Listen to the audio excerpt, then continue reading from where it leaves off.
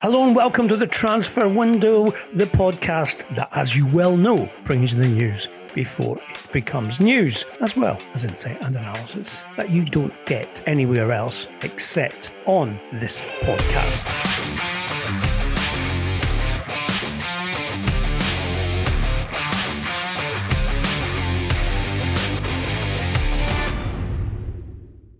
I'm McGarry, and with me, as always, is Duncan Castles.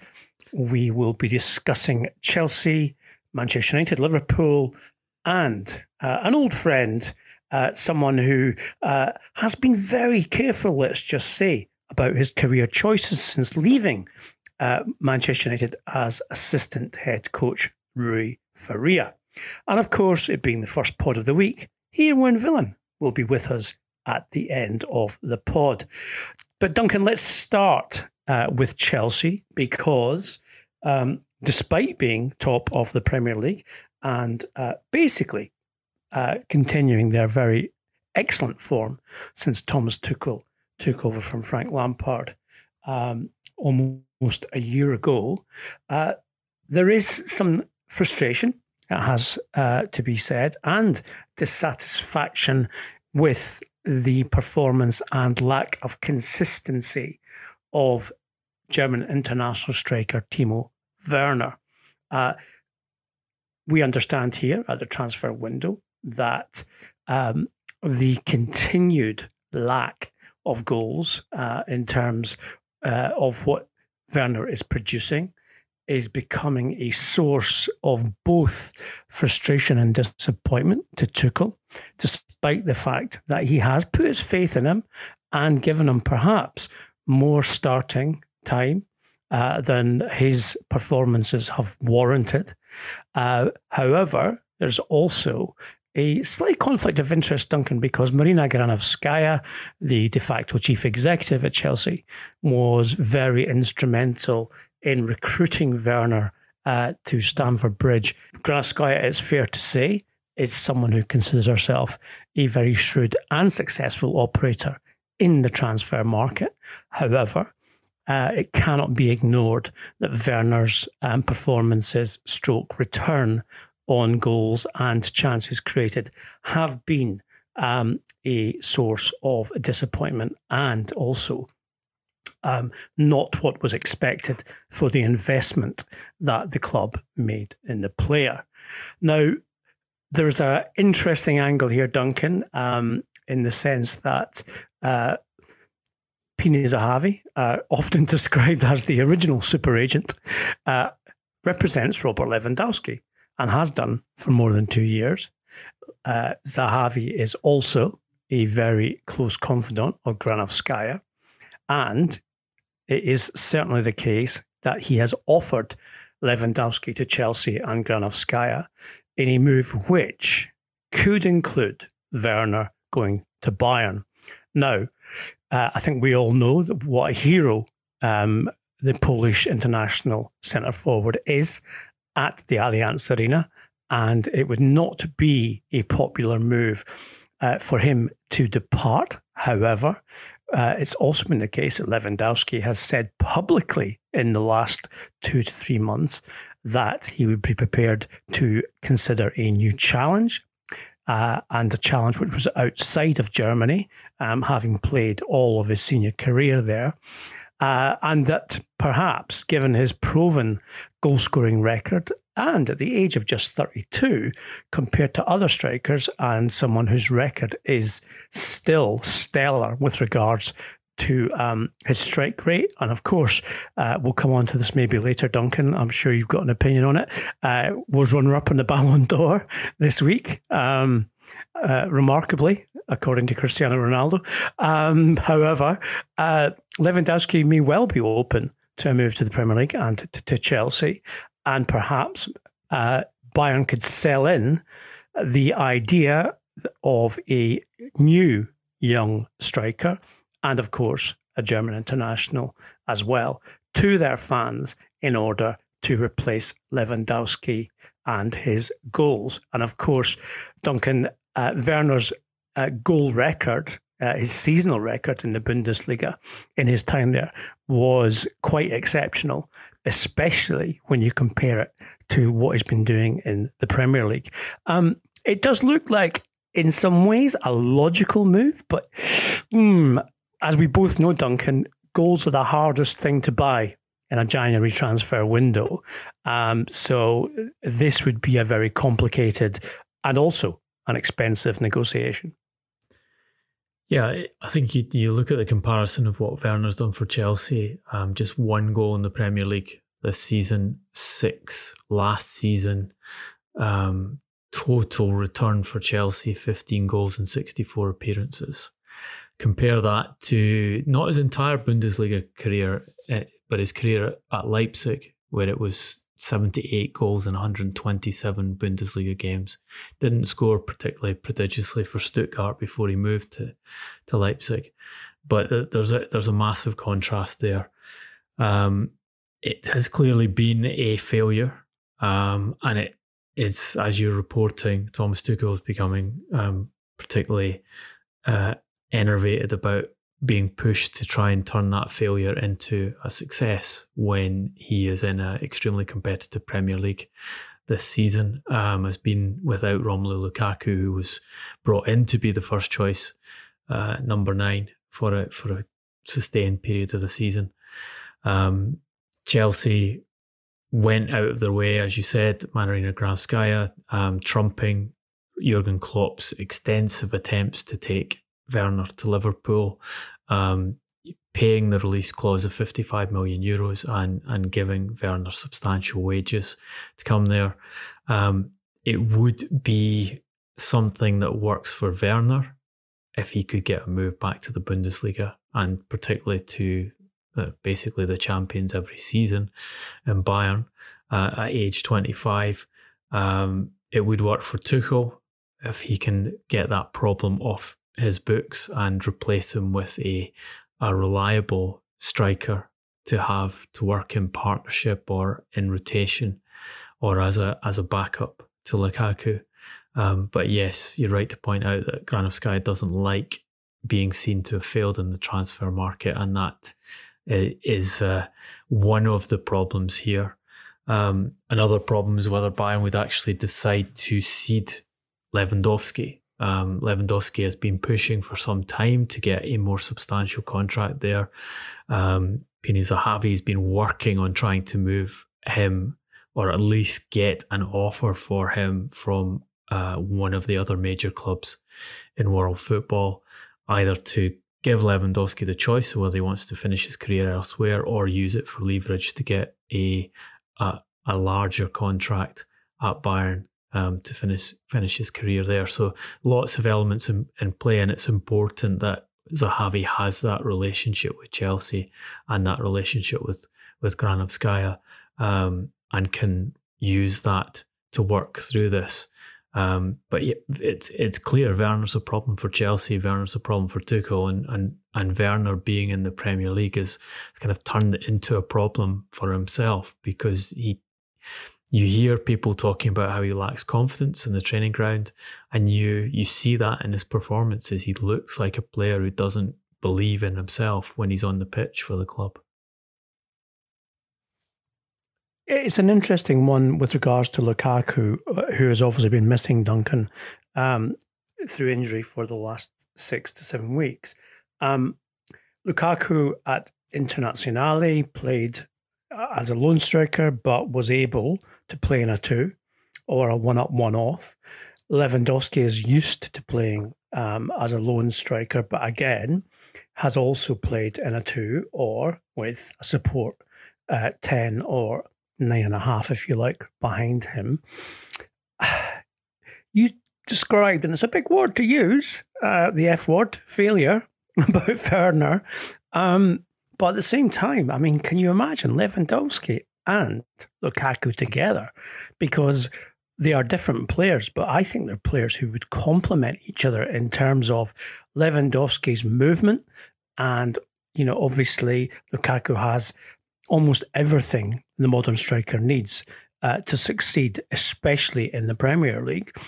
And you could just see them absolutely tearing it up if they were put in the same team, or as you said, if they were rotated. and of course giving Tuchel the opportunity as well to solve a problem, which Werner is becoming more of a problem on a weekly basis. You're correct to say, and I have heard it from people inside Chelsea, that his attitude, that his head has dropped in training. He has fallen away in terms of the intensity of his effort. It's kind of like he thinks, I'm in a situation which is a no-win here. I'm not suited to this club. I'm not suited to this league. My confidence is shot and my stats back that up. So I would give this a pretty good chance in terms of at least the negotiation becoming a reality and something which could possibly progress. Not saying it's going to happen because these kind of transfers are incredibly complex, as we know. However, I think the prospect for Tuchel, for Werner, and obviously for the other interested parties is something which is appealing and something which I understand is currently being discussed. Although, and this is the case, not necessarily currently being talked about in terms of figures and numbers and contracts, simply knocking about the idea that this is a possibility. Look, I think Tuchel would have to come up with a different system, which is not beyond him. He's clearly a very adept manager at deploying different formations and different ways of playing games that suit the personnel he has available to him. I don't see Lukaku being happy with being rotated. I'm not particularly sure that Lewandowski would be happy being rotated either. So then you have to work out a way to get both of them in the same team all the time, which is not impossible, but would involve a fairly radical change, I think, to the default system that Tuchel has alighted upon at Chelsea. So that's an added complication there. And in many ways, it might be a more fluid move if they can find a taker for Werner to bring in a second striker who has less expectations of being the star man and being used in every match. And obviously Lewandowski now, having had 2 Ballon d'Ors taken off him in the space of 2 years, I would imagine one of his criteria for his next club or his next contract, if he chooses to remain at Bayern, is that he is on the pitch so he can have another go at beating the conundrum of the France football judges to get that trophy for once. At some point, our loyal listeners, we shall name and shame those journalists who choose the Ballon d'Or winner. We'll go through. I do believe, Duncan, you may have actually been on that particular panel at some point. Not the France football one. I was on the FIFA. The FIFA one, yeah. When it was a joint FIFA Ballon d'Or, I was on the panel for that for 2 years, I think. Well, I'll be writing to Robert and telling him that if he's looking for a scapegoat, you're the man. I certainly wouldn't have voted for Lionel Messi this year if I still had a say in that process. Answers on the back of a postcard to Mr. Henry Winter, care of the Times, London, UK.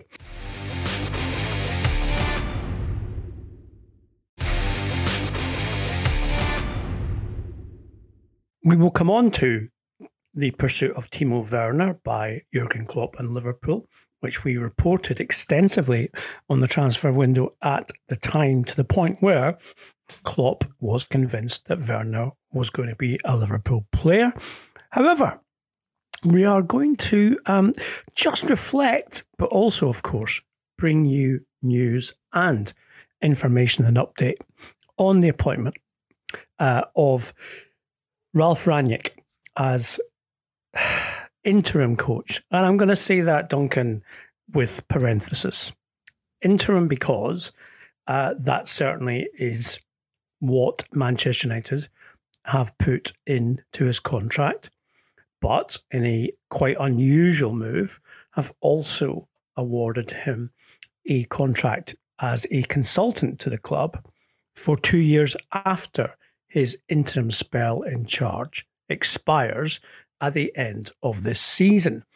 Now, our information and what we are hearing in very interesting developments is that Rangnick, while apparently satisfied to do the audition and to do the song and dance for Manchester United with regards to his interim spell in charge, has ambitions much bigger than just to be a temporary solution to what has been a long-term problem. Rangnick believes that if he does well, or indeed if he succeeds and even wins a trophy, then his position with regards to carrying on in the role of head coach will be strengthened, you could say. You could even say that it would be tenable in terms of what Manchester United need, what the fans would want, rather than bringing in someone to start again with ripping things up and recruiting, etc., etc.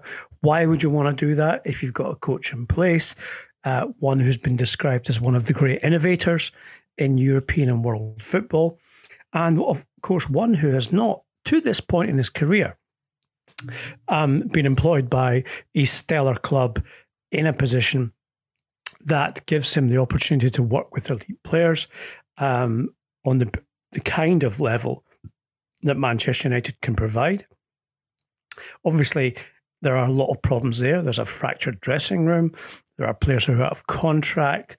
And also there is the disassociation, which continues to be a hurdle with what the owners appear to want and what the club stroke, what the fans and traditionalists of Manchester United want.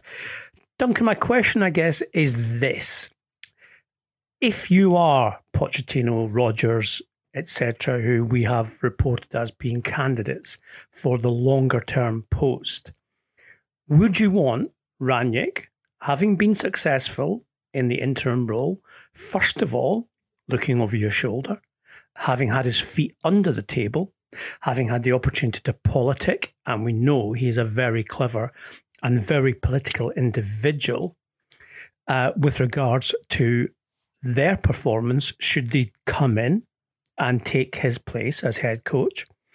And also, if you are Manchester United and Rangnick does do a very good job, whatever circumstances and achievements are to become his, let's just say, mini legacy come the end of the season, would you not just think, why change it? The whole cultural reboot thing has proven to be a failure in terms of what they haven't won.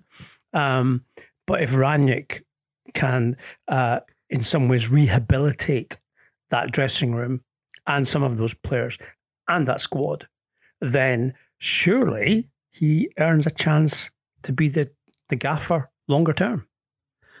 Look, I think so. I think United have demonstrated that with the Ole Gunnar Solskjaer debacle. He was brought in as an interim, a pure interim, a temporary solution to what had become a huge problem for them with Jose Mourinho, and that Mourinho was questioning them and putting pressure on in public and falling out with important elements of the dressing room. They needed to change. They brought Solskjaer in. He started with a run of good results in what was a particularly easy set of fixtures.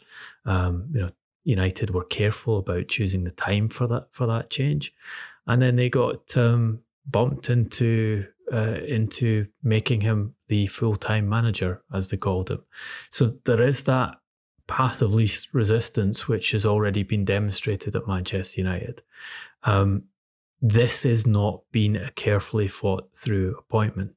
They tried to get Zinedine Zidane in to replace Solskjaer, and put a lot of effort into it and threw a lot of money in his direction, and eventually were told no. I turned down the opportunity. My aim is to become national team manager of France. They tried to get Pochettino, who was desperate to come to Manchester United and using every possible lever in terms of making his availability, not just at the end of the season, but immediately, making his discontent in France clear, talking off record, of course, about how his family were still in England and he was ready to come back.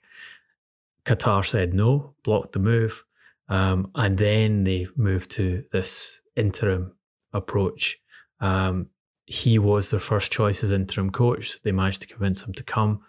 The irony is he's not an interim coach. The way he has worked, and there's some interesting quotes from Jurgen Klopp about this, because Klopp was talking about how it wasn't good news for other teams, but he also went on to say, but all coaches in the world need time to train with our teams, and Ralph will pretty quickly realise he has no time to train as they play all the time. So that makes it a bit tricky for him. So he's kind of getting to the nub of what Rangnick is. Rangnick's a guy who organises, who changes, who builds systems, who's had a specific way of playing. It remains to be seen what he tries to do with United. But he's a guy who needs a pre-season, who wants time to work with players, who wants to radically alter the system. And he's not going to get that as an interim. So he's not the ideal fit in terms of someone who will solve the problem immediately. I think he has a huge amount to recommend him as a coach who can change things, and as a person to put in charge of the dysfunctional system that is Manchester United's football department. But that's not how he's been hired. And that's not the idea with which Manchester United have come to that. And they are still looking for permanent appointments. And you're right to highlight that is not necessarily going to be an easy path when you've given a status of job to someone who's been looking for this kind of status and this kind of opportunity to control a club his entire career. He now has it. He has that consultancy contract. It will be a major surprise to me if he doesn't try and turn that into a position where he is controlling the football department, and he either stays on as coach or he brings in someone of his choice as the coach, and has first say on it and directs the way the team operates going forward via his coach, as he's got in the habit of doing in his previous jobs. I had a long chat this week, Duncan, with a professional coach who had taken time to work with Tuchel in terms of learning. You know, coaches these days have this wonderful sense of humility where they invite themselves to work with people who have been successful or have extremely good reputations.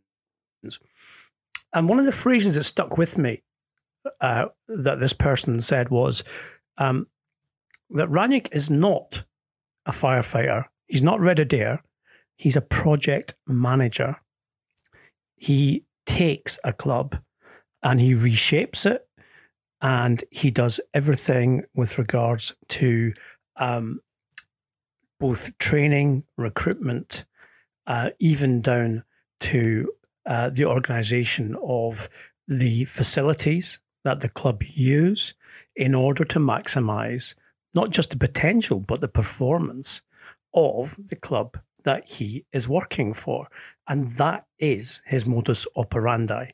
And therefore, he said to me, I just don't see it. I don't see Rangnick as being a 7-month manager. He said, you know, it's like employing a short order chef in a Michelin star restaurant. It just isn't going to work. And I just don't see how it will work with Rangnick and Manchester United unless he's given time to put his stamp on it and do it his way. Now, I think you can look at it two ways in terms of Manchester United's point of view. Either they believe that Rangnick is not a big enough name, which is weird, given that they employed Ole Gunnar Solskjaer for 3 years, and therefore they couldn't sell that into their shareholders, whom of course are the guardians of the Glazers, and the supporters, whom they have exhibited a lot of disdain and ignorance in terms of what they expect from their football club. Or they're simply taking a punt. They're thinking, do you know what? If he does do well, then why not? We can say, and we can sell. We've abandoned plans to appoint someone else, even though Ralph was always appointed as an interim. And that we're going to keep him because he's done a good job.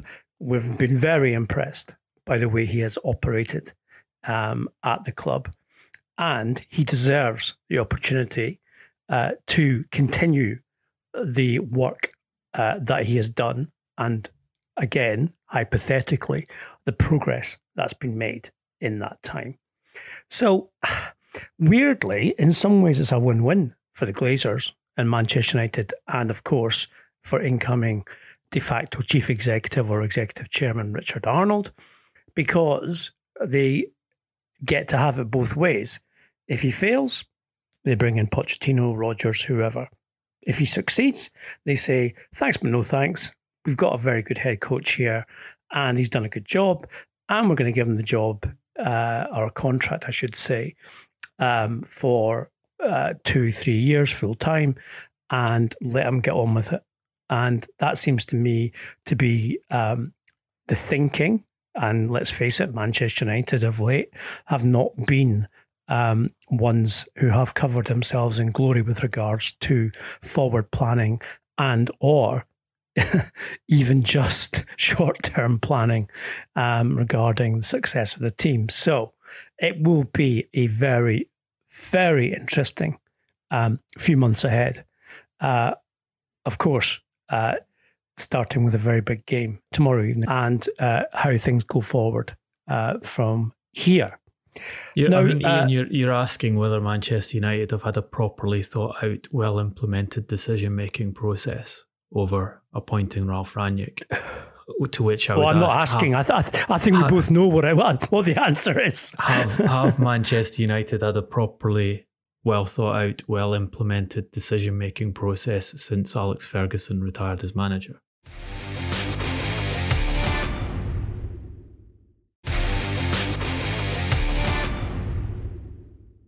Let's move on to Liverpool, Duncan.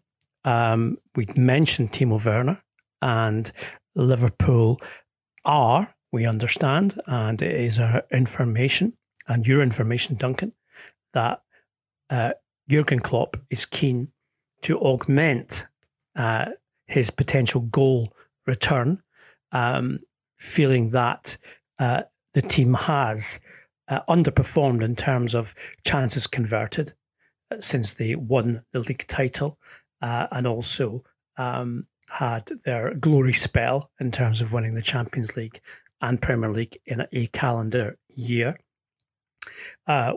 It's definitely the case, and the statistics show that Diogo Jota has done very well, possibly overperformed, but Roberto Firmino has tailed off in terms of his goal return. Mo Salah certainly has not. He is currently top scorer in the Premier League.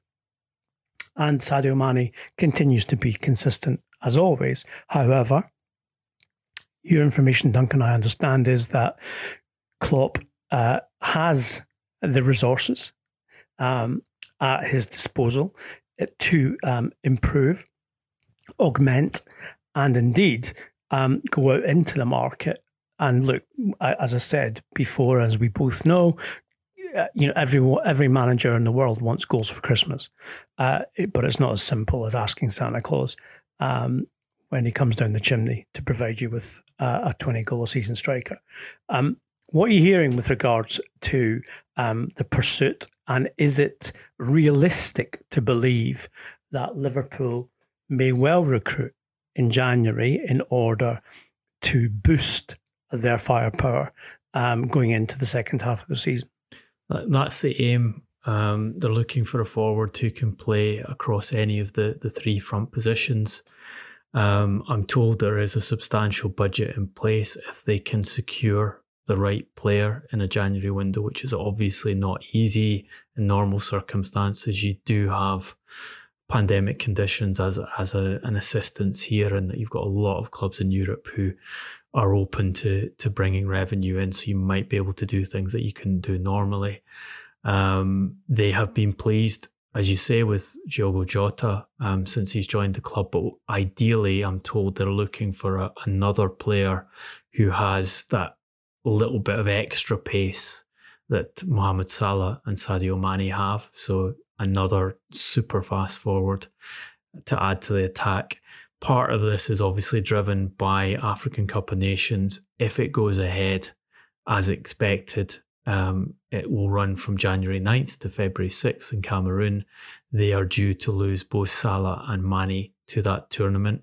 They're fighting at the moment, and Klopp has talked about this, to have those players available for the January 2nd fixture with Chelsea, which could be a bit of a stretch in that by FIFA rules, those players should be allowed to go for the national teams to prepare for the tournament at that stage, but maybe an exemption can be made for them. But it's an important part of the season, a lot of fixtures. They are in position, they have a chance of winning the Premier League title back. Those players, Salah in particular, have been exceptional for them in this campaign. They also have Naby Keita, likely to go to African Cup of Nations, who's had his best half season for it in the Liverpool shirt since he signed.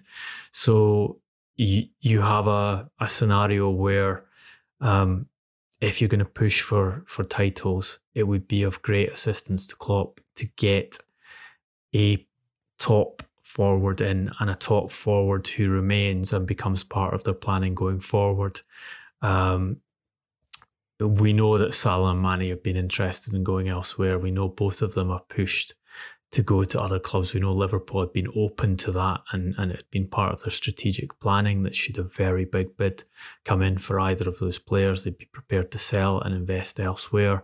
That kind of had the legs chopped under it by the pandemic. And you now have a situation where Salah is making it clear that he is happy to sign a new contract at Liverpool and commit the rest of his career to the club if they pay him the money he wants. So that the dynamics changed a bit there because he hasn't been able to move elsewhere.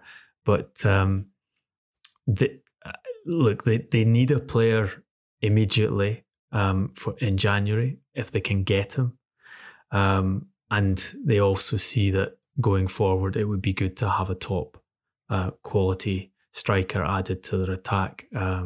Salah and Mane entering into their 30s, so that there's an issue of how long they can perform at exactly the same level as well. And what I'm told is if they can find the right man, then they will take him.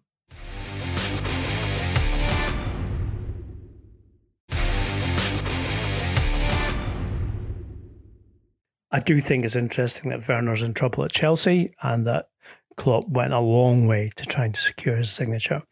Whether or not Chelsea would be prepared to sell to a direct rival, especially one who are chasing them down in the Premier League title race, is another matter altogether, especially with their own ambition of replacing Werner like for like, if possible, rather than simply disposing of what has been a disappointing asset. Next question. Very, very interesting.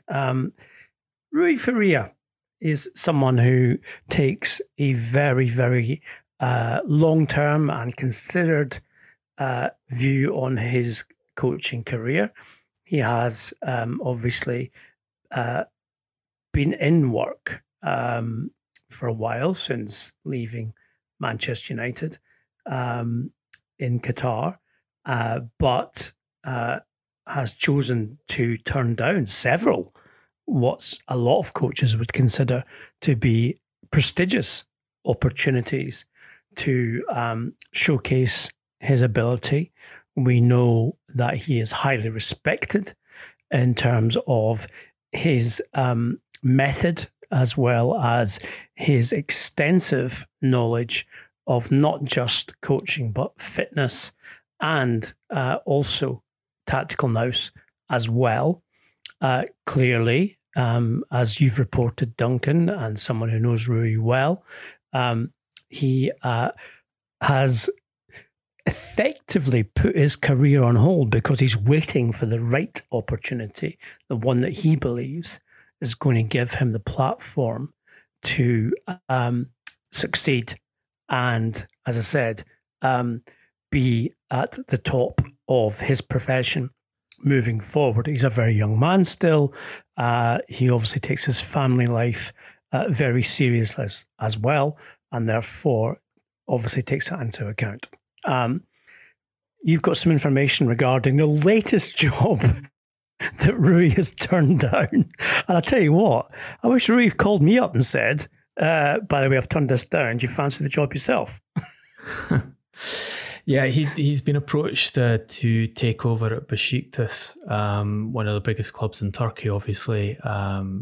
Champions as recently as 2017. Currently have a squad that includes Miralem Pjanic and Michy Batshuayi, both on loan from Barcelona and Chelsea. And currently struggling in the Turkish Super League. They're 10th at present, 16 points off first place, with Sergen Yalçın in charge at the moment. Faria was, I understand, approached as to whether he would be interested in stepping in mid-season to try and sort out the problems at the club, and has passed on that offer, as he has passed on, as you say, a number of offers since, and actually before leaving Manchester United in 2018, at the end of the 2017-18 season, when United finished second with their highest points total in the post-Ferguson era. He is kind of a unique character in football in many ways, in that has almost 2 decades of experience coaching at the very highest level, as assistant to Jose Mourinho.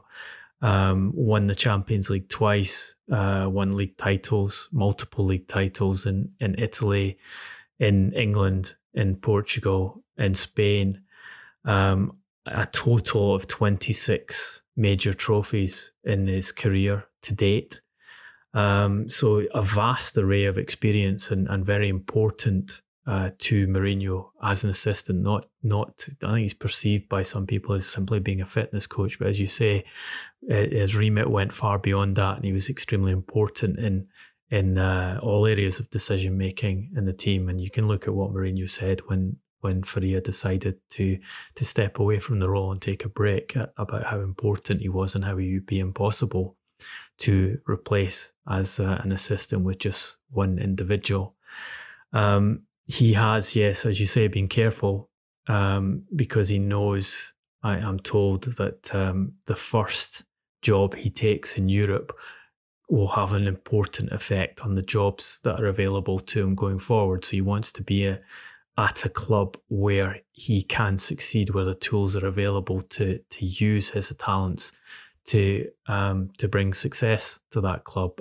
In the summer, he was high on the list for Celtic. They took a very serious look at bringing him in to try and chase down Steven Gerrard's Rangers, but they in the end decided to go for Ange Postecoglou, and Faria actually withdrew his interest in the job on the basis that Celtic were going to take someone from Japanese football rather than someone who had the record he had in the European game.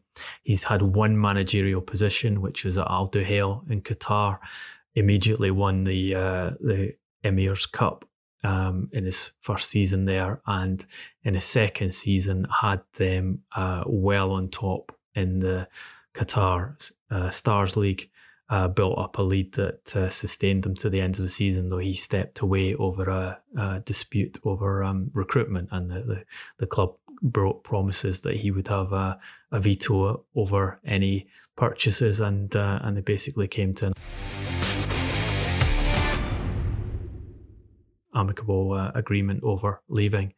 So I think a clever approach by Besiktas. They would have got a proper talent there if they'd managed to convince him.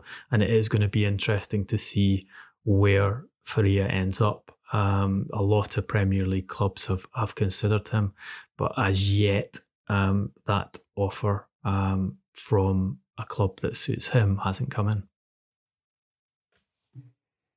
Certainly one of the more enigmatic figures, let's just say, and that's an overused word in football with regards to coaches or players, but someone we expect very much to be appearing as a head coach very soon, and it will be a project that he believes can work for him, and also, of course, for the club he chooses. This being the first pod of the week, we are going to conclude with our heroes and villains section. One of the most anticipated for me, Duncan, given the circumstances of certain goings-on, let's just say, political and not, this week. I am going to let you go for villain first, and then I'm going to go for hero, because I think we may be on the same track. Yeah, it's a group of villains, I think, this week. The people is that a proper collective noun? A group of villains? Surely it's like something like a villainy of villains, or a murder of villains. A murder of villains. What could we say? A deception of villains. The individuals who were on the France football list who allowed Messi to get his 7th Ballon d'Or in a year in which it should have gone to someone else. And clearly, for me, Robert Lewandowski was the individual who should have won. Even Messi himself, in his acceptance, said that Lewandowski deserved to have a Ballon d'Or, although he said it was for last season that he should have got it when the Ballon d'Or wasn't awarded because of the pandemic. I've done a lot of questioning about this week, and I've talked to people who are intimately involved in the process, and they assure me that it was not a rigged vote. Their explanation is, and I am prepared to take this as an accurate explanation, is it is a result of the star-struck nature of some of the 180 journalists who are voting for the award each year.